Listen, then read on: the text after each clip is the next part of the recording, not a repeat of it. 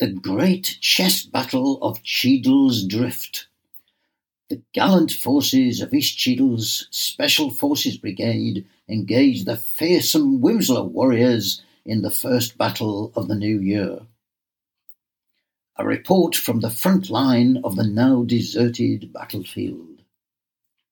Only an empty water bottle and a crumpled score sheet abandoned at the field of battle reveal the intense fighting that took place earlier here today.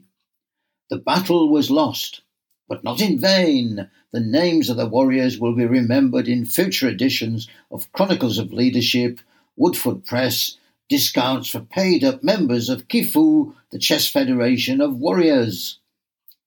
The battle lines were drawn up for the encounter at Cheadle's Drift, arranged for 7:30 p.m., January the 3rd, 2024.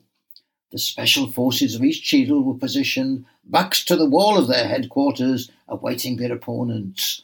Separated by the array of chessboards, the sets loaded for action, with primed chess bombs ready to be triggered at each board.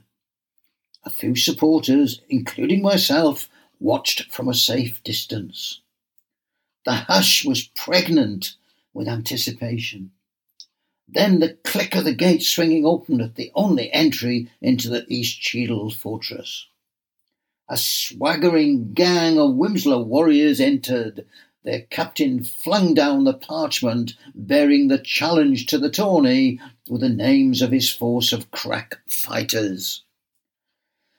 Big Steve, mighty captain of East Cheadle, glanced down at the list.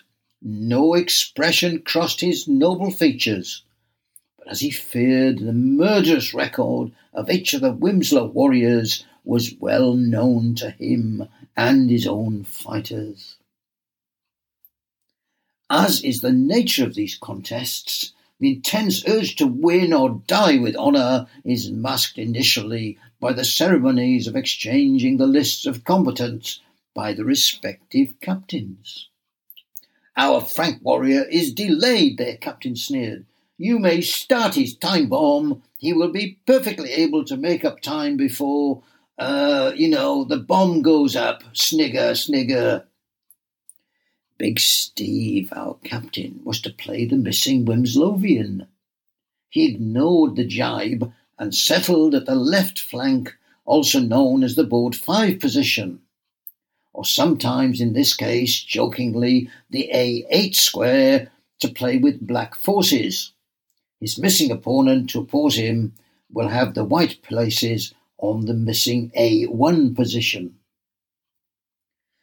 If you are not a chess player, what follows is for everyone, even non-chess players. The remaining 4 opponents settle and accept the chivalrous handshakes proffered. Personal communication devices are set to silent, and the Wimslow players commanding the white forces engage in battle with a first advance. The conflict had begun for all except Big Steve, awaiting the arrival of the player to compete at A1 opposite him.